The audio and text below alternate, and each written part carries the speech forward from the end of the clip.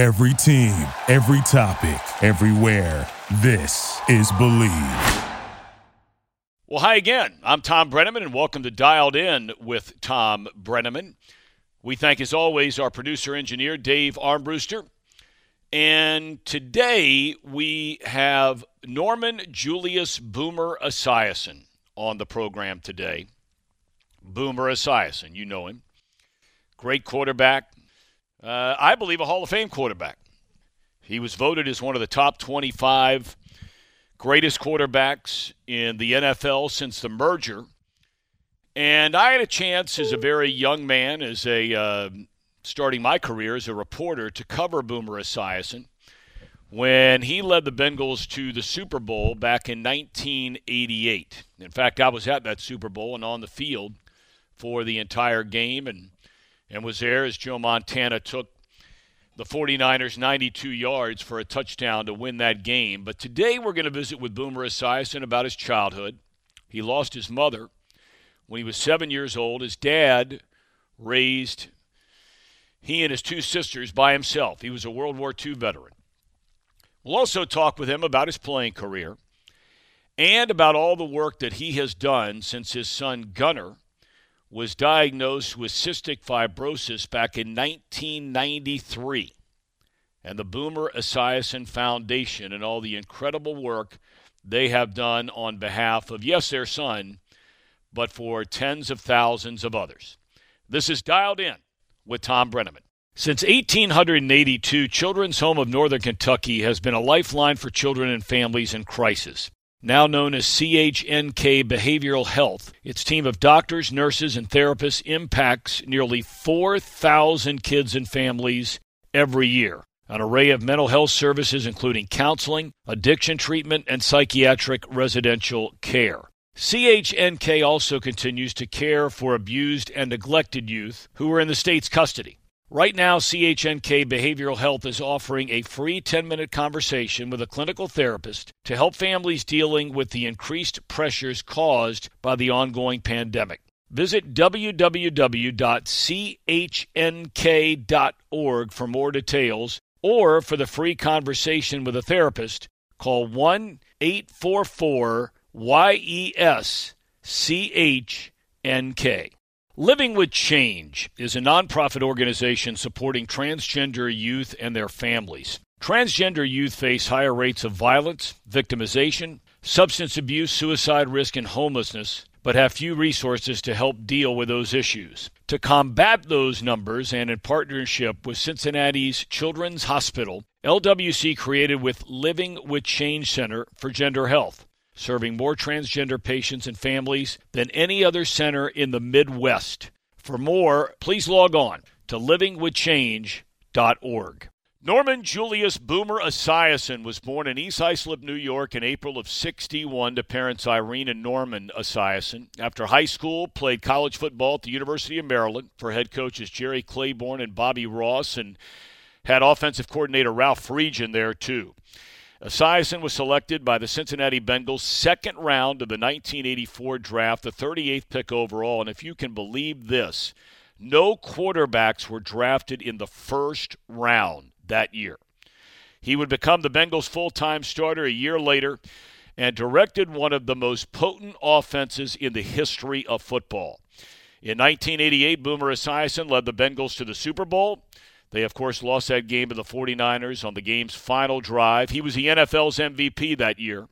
And in 1995, I would say more importantly, would win the prestigious Walter Payton Man of the Year award for his incredible charitable work. Football Nation named him one of the top 25 greatest quarterbacks of the post-merger era. Since then, well, he's been everywhere on TV, including serving as host for Miss America. You've heard him on Monday Night Football. He currently serves as an in-studio analyst for the NFL Today on CBS. He has a morning drive radio show in New York. He and his wife Cheryl have two children, son Gunnar, daughter Sydney. Gunnar, of course, was diagnosed with cystic fibrosis in 1993. He has since graduated from Boston College. He works for the Boomer Esiason Foundation and coaches high school hockey, a dream of his since he was a kid. What did I miss, Boomer Esiason? that you are the most proud of? I mean, there's a lot going on there. I don't know. Do you get hired to do eulogies? That's what I want to know. Yeah, my own recently. Thank you. You know what, Tom, and I'm glad that we can have this moment together. But I just, for me, I never really think about all of that stuff. And when you lay it out like that, it sounds like I've been pretty busy throughout my entire life, but I wouldn't want it any other way. My dad taught me work ethic, and whether it be on the field or in the booth or on a radio station, it's all about showing up, and it's all about being accountable and doing the things that, come your way. And I was able to exploit a platform of an NFL quarterback to raise hundreds of millions of dollars for cystic fibrosis. And Gunnar is almost 30 years old, and he is at the Tuck School of Business now at Dartmouth. So wow. His life was unlocked due in large part to the science that has been paid for by the money that we've raised. And a new drug came out about 3 years ago, and it unlocked his future. And now he's living, breathing success story that, we try to tell as much as we can, simply because we don't want people to be depressed when they get diagnosed with cystic fibrosis, or, if parents now know right at birth that their child was diagnosed with CF. It's not a death sentence the way it used to be, and Gunnar is a proof of that. We're going to circle back to that a little bit later on. I want to go back, though, to Boomer when you're growing up in New York. And, look, you've been asked this question 10,000 times, but when I was getting ready for this show and telling a couple of buddies of mine in the neighborhood I was having you on, and they asked about, where Boomer came from. Now, I understand that your mom actually gave you that nickname while you're still in the womb. Is that true? That is 100% true. And I think both my mom and dad did that for a number of reasons. Probably the biggest reason was my father played football at Columbia, and the kicker on his team, they called him Boomer because he could boom the ball. And I was a very active child inside my mom, so they would refer to me as Boomer, not knowing that I was going to be a boy. They, obviously they didn't do what we do today. They didn't find out the sex. So I could have been Boom Boom, I guess, if I were a girl. But, when I came out, my mother and my father agreed that my first name was going to be Scott. And when my father returned after I was born, because back in those days, dads didn't hang around the hospital. They went to work, and then they showed up after mom was done giving birth to the child. My father recognized that my mother changed the birth certificate to name me Norman after my father's real name, and then Julius after my grandfather's real name, her dad. So I was Norman Julius Esiason, and my dad looked at my mom, and he told me the story. He said, I looked at your mom and said, thank God we nicknamed him Boomer, because he can't go through life with a name like Norman Julius. I want to ask you about your mom, Boomer. Irene, you lost her when you were 7 years old. And look, so many of us out there have lost our moms, but not when we're 7. What's your fondest memory of her? I mean, that's very young, 7. Very, very young. Yeah, it's faint memories, to say the least. And the farther I get away from it, the harder it is to remember. But I do have many photos of her around me. I remember her playing the piano. My sisters, who are 8, 9 years older than me, I lost my oldest sister a few years back, but they would tell me stories about how my mom was always the life of the party. She would always sit down at the piano and start banging out these songs, and she would sing, and she was blonde hair, blue eyes, and she was the love of my father's life. I'd never seen my father with another woman until he died in 1999. So from 1968 when she died until 1999 when he died, I'd never seen him with another woman. I don't think he ever even thought about it, at least not in my eyes. I never saw it. Right. And this is who my mom was. She was the life of the party. She was the big personality. So I guess I knew where I got my personality from. My dad was a World War II vet. He was a really hard-working guy, came back on the GI Bill, got into the insurance industry, and basically had to raise 3 children after my mom died in 1968. So I know it wasn't easy on him, but he sacrificed his entire life, especially for me, because I was the youngest. And it's hard to remember those times, but all I do know is that I tried to emulate my father with my kids. because I saw how my father sacrificed for me and built memories for me. So I wanted to do the same for my kids. You play 3 sports in high school, and I've read that Maryland was the only college to offer you, Division I, to offer you a scholarship. Why? For football, yes, and that is a true story. And the way I got the scholarship, it was during the basketball season. So my senior football season was over. I was the all-state quarterback for the state of New York. I was the all-Long Island quarterback. But we only threw the ball like 10 times a game. It wasn't like it is today. And, there were no camps to go to. There was no thing called Rivals.com where they, get your name out there. And there was none of that back then. So it turned out that I was at a basketball game and I was playing against a highly recruited football player. Because back in the day, we all played 3 sports. And I was our team's best player. We didn't have a great team. We were about a 500 team. And we were playing this other player's team. And they were the number 1 team in our county. So this was and our rival, by the way. And we killed them in football my senior year. And they had a great team then. And now we're going to play them in basketball. And they have a great team. And, they're number 1. And we're just an also-ran team. So I had to cover this kid. And lo and behold, I had the best basketball game I've ever played in my life. And not only shut him down, but I scored like 30 points and we beat them on their court and the place was going crazy. And after the game, my high school basketball coach says to me, the Maryland coach is outside. He wants to talk to you. Now, at that time, the University of Maryland had a pretty prominent basketball program led by Lefty Driesell. Yep. And I'm thinking, what the hell is Lefty Driesell doing here? That was my first thought. And it turned out to be the running back coach of the football team who was there to recruit this other kid on this other basketball team. And he says to me, he goes, I didn't realize you were the athlete that you are. I said, well, because my coach in high school, who was my second father, my football coach, he wouldn't let me run with the ball because we had nobody else to play quarterback. So he said, you throw it, you hand it off, and you stay out of the way. That's the way I was taught to play football. And so I got the scholarship based on a basketball game, and I got the last scholarship at the University of Maryland in 1979. And Tom, when I got there, I was the 10th string quarterback. Good Lord.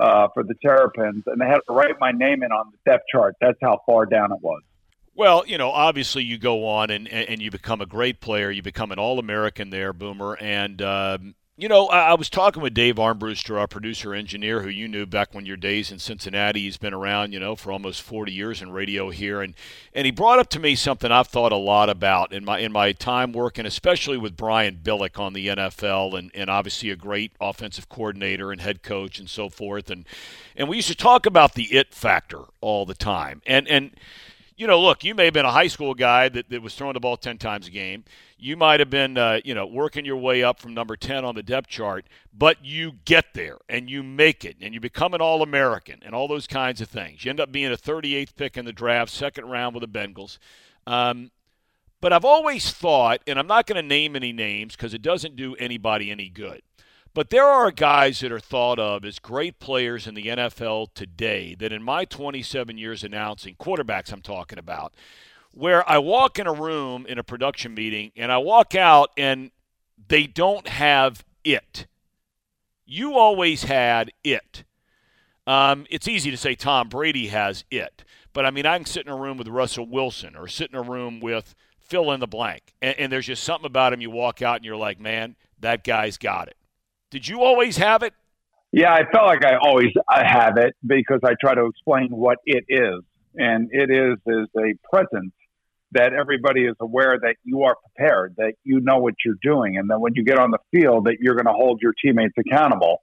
And then if you lose a game and you play poorly, you're going to stand up in front of the media and hold yourself accountable. And that's what it is. It's a security thing that, I developed as I was younger. I didn't really have a mom in my life. So I would always been fighting for something. And it wasn't like I grew up with a silver spoon in my mouth. I think my dad made like $35,000 a year, max. So it was always the last $5 on a Friday night so I could take my girlfriend out. Sure. Back in the late 70s. So that part of me, I think, is what made me the player I was and made me the guy that I am today. So it was always a drive factor for me, Tom. And there's a security that I do have about the presence part of it. But what I think fueled it was the insecurity of potentially, being a failure and being perceived as a failure. And that's something that drove me. And, when you say I was drafted in the second round, I was, but I thought I was going to be a top 10 pick. Yeah. And when I got to Cincinnati, I was so angry. And the Bengals had 3 first-round picks that year. And initially, they had the first overall pick and supposedly had a deal with Steve Young, who was in my draft class. But Steve went to the USFL. And when he went to the USFL, I held a press conference and said, look, I am not a fan of the Memphis Showboats. I didn't grow up rooting for the New Jersey Generals or the Washington Federals. I want to play in the goddamn NFL. And I think the way that I said it probably turned a lot of people in the NFL off. And I think that hurt my draft status big time. And that it factor sometimes comes back to hurt you. But I also believe, for whatever it is, my generation of quarterbacks, we all had like a flair and a personality about us. Yep. This generation of quarterbacks, I feel like, are almost like robotic machines. I don't know if you feel that way, but I also feel like the money is so much bigger now than it's ever been that I feel like they feel they have to carry themselves a certain way. Well, I think, Boomer, that's a reflection of all of society. I mean, I have 2 kids in high school, and the thing that blows me away about them all the time, and I'm with you all the way on this hit thing, the thing that blows me away all the time is how everybody's worried about hurting somebody's feelings. And I don't mean saying something stupid or, like I said, on the air, which cost me my job. I'm not talking about those kinds of things. I'm talking about, just, oh, man, I don't want to ruffle any feathers. And I'm with you all the way. Some of these guys that come into the league and the quarterbacks, and they just seem to be so afraid. But that's neither here nor there. But a guy I want to ask you about is Sam Wyche, because I'm still convinced that when you go back through the history of the NFL, now, was he the greatest head coach in the world? No, he wasn't the greatest head coach in the world, but I thought he did a rock solid job. He led a team to a Super Bowl and all that kind of thing. But he becomes your coach with the Bengals a couple of years after you take over as a starter. He trusts you to run the no-huddle offense. Now, it's inconceivable to the younger generation, especially that watch college football, that there was never such a thing as the no-huddle. Everybody's running it. But you were really the first guy to run it. That was a big deal. A lot of put on the quarterback. Yeah, it was a big deal, and it was a chance that Sam took. And Sam had guts. I'll give him that. He was crazy, but he had guts. And he was trying to do things that nobody else would do. Now, of course, you need a guy to be able to handle everything that he's throwing at you. And this was before the quarterback-to-coach communication devices that they used in these days. And Sam would make us, all the quarterbacks, and as the starting quarterback, I would have to memorize the entire game plan. I would have to know everything. I would have to know personnel groups. I would have to know formations. I would have to know the signals from the sideline and how to, quickly decipher what he's sending in and what he wants. I would have to know tendencies of defenses. I would have to know defensive fronts, defensive coverages. When I was at the line of scrimmage, I would start the snap count, if we were getting into a longer snap count, by identifying the defensive front. And there are probably like 8, 9, 10 different defensive fronts that I would have to call out at the line of scrimmage via the number system. So it'd either be like 25, 57, 46, 34, 43, 42, 41. Like I would have to identify all of that before we even ran a play at the line of scrimmage. So once he realized that I could absolutely handle all of that on the mental side, then he started saying, well, let's do this kind of huddle, a sugar huddle. Let's do a no huddle. Let's do a hurry up and get to the line of scrimmage and snap the ball when they have 12 men on the field kind of situation. So these are all things that were driving everybody in the NFL crazy. And remember, when we first started it, there were only 28 teams in the league. So everybody's trying to figure out what we're doing. They're all complaining to the league office. I mean, it was mayhem, but we were good at it. And I was good at it. And I was good at communicating with my teammates. Because not all my teammates actually knew exactly what I was saying. Sometimes I would have to turn around to one of the backs and say, hey, we're running 17 to the left. After I'm going through all of these different code words at the line of scrimmage. I mean, it was unbelievable, but it was fun. And when Sam was fired, and I had to play 1 year with David Shula, we tried to reenact all that stuff. And for the first 4 weeks of that season in 1992, I believe it was, I was calling all the plays, all the personnel groups, all the situational football, and I almost had a mental breakdown in the middle of the season. It was just way too much for one person to do it. I had to be directed by somebody, and that's where Sam and Bruce Coswick came in, and that's one of the reasons why I had so much success with them. You know, I remember I was a very young reporter working at the NBC affiliate in Cincinnati, my first job out of college, and I had just taken over as a weekend sports anchor. And it's the eve of the AFC Championship game. I'll never forget this as long as I live. I'm sitting in the offices in downtown Cincinnati, and I get a phone call from a guy inside the league office. And he says to me, look, Marv Levy is petitioning the league not to allow this no-huddle offense on the eve of the AFC Championship game. You need to get on this story right away, he says to me. I go rushing down where all the NFL people are staying at a hotel in downtown Cincinnati. You're hosting the game. And I ask 2 or 3 of them, and they just keep walking right by me. Do you remember that night when all that went down? 100% I do. Yeah. And I remember Sam just going crazy. And, you know, the fact that Sam went crazy, the fact that we were dealing with it, Marv Levy had achieved his goal. He wanted us to be distracted from the game itself. He wanted us to fight the league office and worry about other things other than the football game. But what Marv Levy discounted and didn't, I guess, take into consideration was how angry we were as a team and how we were going to come out and play that game and how motivated we were. And thankfully, before the game, the NFL came to its senses and said, no, we're not asking you to change anything. You could do everything that you've done during the season. And it was really a 10-hour waste of time. But I think Marv Levy thought that this would be a great way to get them off their game because we had played them earlier that year and we beat them up pretty good. Yep. So I think this was a little bit of gamesmanship on his part. I probably would have done the same thing if I were in his shoes.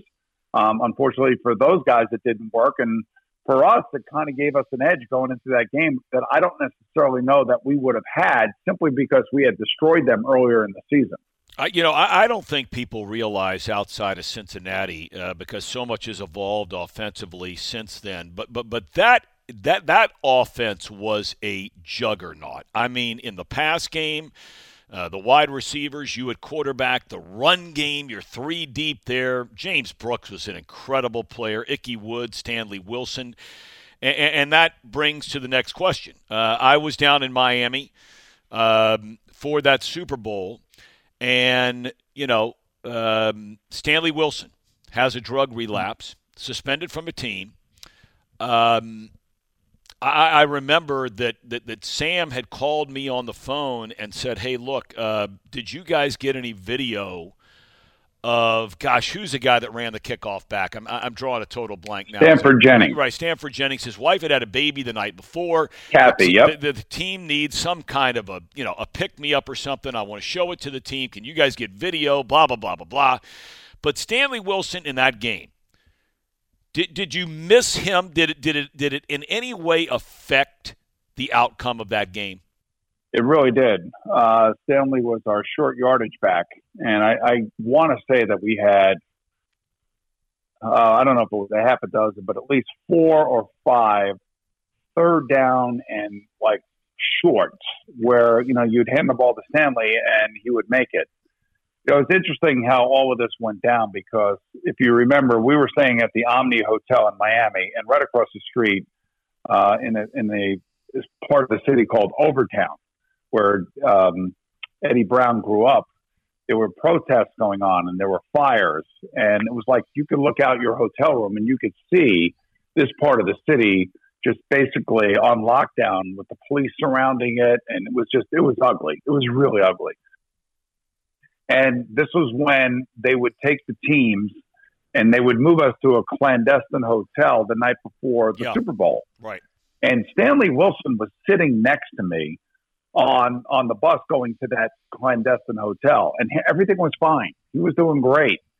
And we had an 8 o'clock meeting, or we had a 7 o'clock meeting, and we showed up to the meeting, and Sam said, guys, go back and watch John Madden's Road to the Super Bowl. They're playing it from like 7 to 8 o'clock, and you guys obviously are featuring it. Go back and enjoy it, and then we'll have our meeting after that. And that decision right there is where Stanley Wilson fell off the boat, if you will. That's when the situation with him and his cocaine battles all came to a head in his hotel room while we were all sent back to go watch this Road to the Super Bowl by John Madden. So then when we reconvened for our meeting about an hour later, Sam Weiss was standing up in front of us. Now, Sam was a little bit of a prankster, as you know, and he always tried to lighten the mood by doing a magic trick or coming up with a joke or just doing something so ridiculous that you had to laugh at it and you couldn't believe that you were in pro football. That was the beauty of Sam, the unpredictable nature of him. Well, he's standing up in front of us and he's got tears in his eyes. And we're all thinking that he's joking around with us. We're all thinking that there's something going on here and he's just trying to cut the tension and all that other stuff. And he mentioned to us that Stanley Wilson is not going to be able to play in tomorrow's game. So that's when we knew he was serious because he invoked Stanley Wilson's name. I guess he found Stanley, or Jim Anderson, our running back coach, found Stanley because he was not at the meeting. He was late to the meeting, and they went to his room and they found him. And he wasn't in great shape, I guess. Never really got the true lowdown on all of that. But then it was really up to Sam. You know, Sam was the one that decided that Stanley was not going to play in the Super Bowl. I'm telling you, there are hundreds of other coaches that would have been in that situation that would have said, get the guy some coffee, get him a good night's sleep. We're not playing until 6 o'clock tomorrow night. He's going to play in the game and we'll deal with this afterwards. But Sam, you know, to his credit, held to his moral high ground, if you will, and he decided that Stanley was not going to be allowed to play. And I don't know if he was using that as a motivational tool for us but it had to kill him. It just had to absolutely kill him to make that decision. And, you know, just imagine the night before the Super Bowl, one of your most important players is going to be suspended by the head coach and not be allowed to play. So that was a huge blow at the moment. You go to the Jets for 2 years, Arizona for a year. In October of 95, you take a vicious hit from future Hall of Famer Bruce Smith. You suffer a concussion. You're believed to be, to this day, the first player to enter a concussion study during the course of a season. Now, when that happens, you know, look, you had been hit 10,000 times or more at that point in time between high school, college, and the NFL. I mean, you're 10, 11 years deep into a career. Are you thinking, is this a joke, or did you think this is serious stuff? You know, it's interesting you bring this hit up because the other day on YouTube, I watched a 5-minute clip of that play, and I had never watched the 5-minute clip of the play. I've seen the highlight of it. I don't remember it at all. The interesting thing about the 5-minute clip is the people who are doing the game. So the play-by-play guy is Marv Albert, and the analyst is Chris Collinsworth. And wow. I'm listening to what they're saying about the play and everything else, and I'm having this out-of-body experience earlier this week. I'm like, man, I can't believe that's me. I just can't believe that's me. So when they put me in the concussion protocol, I didn't know if they were doing it to keep me away from the team or they were doing it for all the right reasons. And the interesting thing, the guy who put me into the concussion protocol was the doctor for the Jets, and his name is Elliot Pellman. And if anybody has seen the movie Concussion, one of the villains in that movie, in the eyes of the National Football League Players Association, the union, is Dr. Elliot Pellman, because the NFL, in its infinite wisdom, decided to put a general practitioner as the head of the concussion study program, when in actuality it should have been a neurologist. Sure. So Elliot is not depicted very nicely in this movie, but I have to say, he was the first one who put me in a concussion protocol because he was the head medical director for the New York Jets. So, you know, it's a weird thing watching that movie, watching this 5-minute clip, and realizing that I think I was the impetus for the concussion protocol back in 1995. No doubt about it. No doubt about it. I asked Troy Aikman this question, Boomer, and he was brutally honest about it. Do you ever worry about CTE? I'm assuming that I have it. I think you have to if you're a football player and you've been hit as many times as we were hit. And Troy was a part of my era. He was a little bit later than me, but we all played on horrendous fields. Not the fields of today by any stretch of the imagination. The Astrodome was awful. The Vet was awful. Riverfront Stadium was terrible. Dallas Stadium was terrible. That all those old stadiums with the hard surface, Yep. the AstroTurf, it was just terrible. And we didn't have the helmets that they're wearing today. And we took more hits at our position than they do today. So there's no question, I think, that anybody who did play is suffering from CTE. There's no question about it. We just don't know how everybody reacts to it. And at the moment, I've undergone neurological tests. We all have, or at least most of us have, simply to kind of establish a baseline as to where we are in our lives. So I'll be 60 years old this year. I feel like I'm still pretty sharp cognitively, and to be able to speak every day on a radio, you have to be. So I feel pretty comfortable about, my future, but I also worry about, my family and what would happen if I wasn't here to take care of them. So, I'm like everybody else, you want to make sure that you take care of your responsibilities first and foremost. Your health is a big part of that.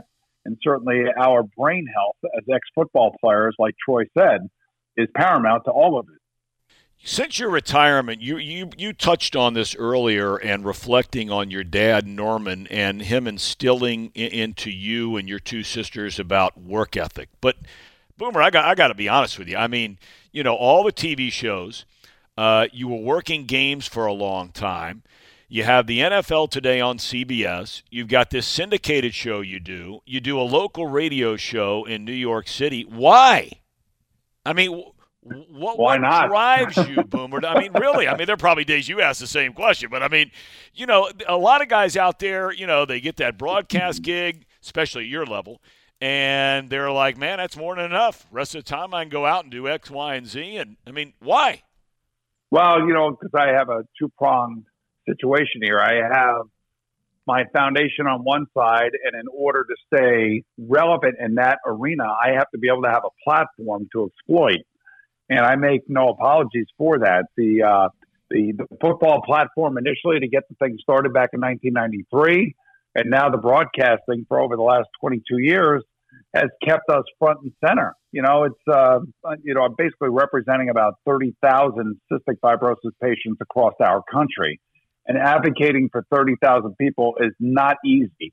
But, when you do have a platform like I do, I'm able to, get into some doors that, can help the patients and their families. Like Gunner's going to be fine, and Gunner's doing great. But there are so many kids that don't have what he has. And, that's what we're fighting for. We're fighting for equal treatment. We're fighting for their abilities to grow and to be a part of society and not be judged by society, but be a member of society in real time and in real life. And most CF patients, that's all they want. They don't want to be treated specially. They just want to be treated honestly and fairly. And, being an advocate in that world for that few of people is not easy. So I just feel like I'm driven to keep the word out there any way I can. And broadcasting has made a big impact on that. You bring up Gunner, and you and Cheryl find out in 1993 he's having breathing difficulties that ultimately leads to that cystic fibrosis diagnosis. I'm sure you remember the day you got that news and sitting there in a doctor's office, and my guess is, and Boomer, correct me if I'm wrong here, but my guess is, like a lot of parents, when you hear something like this about your child, it is indescribable the feelings that you have. And that's part of the question, but also part of the question, I have to believe that moment in time is something you can use now. That if you really need that extra sort of kick or that extra sort of bolt or jolt or whatever word you want to use, that remembering that feeling and what it must be like for other parents keeps you going? 100%. The interesting thing, Tom, is I don't know many people, they know this or not, but 1989, after I had won the MVP in the NFL, in March of 89, I was getting an award in Washington, D.C., and I didn't realize it was a fundraiser. I'm a young guy. I'm not really sure what's going on. And before I get my award, the feature speaker gets up there, and he starts talking about a disease by the name of cystic fibrosis, which I had never heard of. And this guy so eloquently put it into perspective because he lost his daughter, Alex, at the age of 6 to cystic fibrosis. There wasn't a dry eye in the house. And after I had received my award, I went up to him and I said, how can I help you? So his name was Frank DeFord. And Frank DeFord, as you know, is unfortunately he's passed, but a well-renowned sports writer and journalist and just somebody with impeccable credentials and so much smarter than I ever could be. So listening to him that night in 89 got me involved in CF fundraising in Cincinnati, golf tournaments, bidders luncheons at the waterfront, you name it. I was trying to do it and trying to be the face of the disease. Now, I didn't have any kids at that time. And of course, Gunnar was born in 91. He showed signs of CF, but he tested negative because the test was screwed up. And then it was until 2 years later, 93, and I was getting ready to step on the field at Hofstra University for my first practice as the New York Jets head quarterback, because I had just gotten traded to the Jets, and it was mini camp practice in May. When a secretary came running out and said, "Boomer, your wife's on the phone. You have to take the phone call." So before I could even take a snap, I go running back in. I talk to Cheryl. She says, "Gunnar's in Cincinnati Children's Hospital. He can't breathe. They got oxygen. They're treating him. We're not really sure what's wrong with him, but it's really bad. It's the worst it's been over the last 2 years." I said, "Okay, I'm coming home." So I flew home back to Cincinnati that day. And that's when Dr. Wilmot came walking in and basically said to us that Gunnar has cystic fibrosis. You can imagine how I felt after knowing everything. I can't imagine how you felt. I don't think any parent out there can imagine how you feel until you go through something like this. Yeah, but for me, I'd been around sick kids with cystic fibrosis and watched kids at the age of 10 die at Cincinnati Children's Hospital because of their lung infection. Right. And now all of a sudden, I'm thrust right into the middle of this. So my first phone call is to my dad back in New York, and my second phone call is to Frank DeFord. And I said, "Frank, you're not going to believe this. My son Gunnar was just diagnosed with cystic fibrosis. What do I do?" And there was like a really awkward pregnant pause. And Frank and I have discussed this on that HBO show that he was a part of. And I got to tell you, we cried. And he told me, he goes, "Boomer, it's a sign. It's destiny. Yep. I don't know how else to say it. We don't have anybody that has the platform that you're going to have, especially in New York." And so I said, "Okay, it's a burden, of course." And Gunnar and I were featured on the cover of Sports Illustrated that October, about 5 months later, going into the 93 season. And it was titled The Quarterback's Crusade. And here I am 27 years later doing the same thing. That's why I work so much. Well, it's incredible. I don't know if there's anything else that at the end of the day, when you put your head on the pillow and you're saying your prayers or you're thanking, whoever it is, whatever faith you have or don't have, but you're just saying, it was meant to be. I don't think there's any doubt about that, and I think Frank was spot on about that, and it's incredible the difference that you have made, not only for kids, but for their parents, and all the work that's been done with CF. Boomer, I could talk to you for hours, but this has been so enjoyable. I mean, I remember watching you as a kid, and I'm not going to say as a kid because I'm only 3 years younger than you are, 2 years younger. But I mean, I felt like we were all kids together back in those days, and boy, the excitement you brought and the joy you brought off the field and on the field to so many in Cincinnati, which I know is a special place for you, and it's my hometown, and still live here now, and it's not been the same here since you left, as far as the Bengals and a quarterback and all those kinds of things. But thank you for your time. Keep up all the great work, and tell Cheryl and the kids hello, and thank you for your time. I really appreciate it. My pleasure, Tom. Thanks for reaching out to me, and good luck to you the rest of the way. And I appreciate all that you're trying to do to get back on the air. You deserve it. Well, I really appreciate that. It means a great deal. Boomer, be well. Take care, Tom. Boomer Esiason, kind enough to join us on this week's edition of Dialed In with Tom Brenneman. We've got some really interesting guests coming up in the next couple of weeks. Some you've heard of, some you have not heard of. We have Joe Buck lined up. He'll be joining us. We have Tim McCarver. Boy, you talk about a guy that's been around the block a time or two. And we have one of the guests I'm most looking forward to, and if you get a free minute, just Google the name Mike Reid, R-E-I-D. I think he is one of the most fascinating people that is walking this planet today. He was a 7th pick in the NFL draft. He's a Pro Bowler his first 3 years in the NFL, and all of a sudden decides to quit to embark on a musical career. So we've got a lot of great guests coming up. We thank you. We thank Dave Armbruster, our producer-engineer. I'm Tom Brenneman. We'll catch you next week. Thank you for listening to Believe. You can show support to your host by subscribing to the show and giving us a 5-star rating on your preferred platform. Check us out at Believe.com and search for BLEAV on YouTube.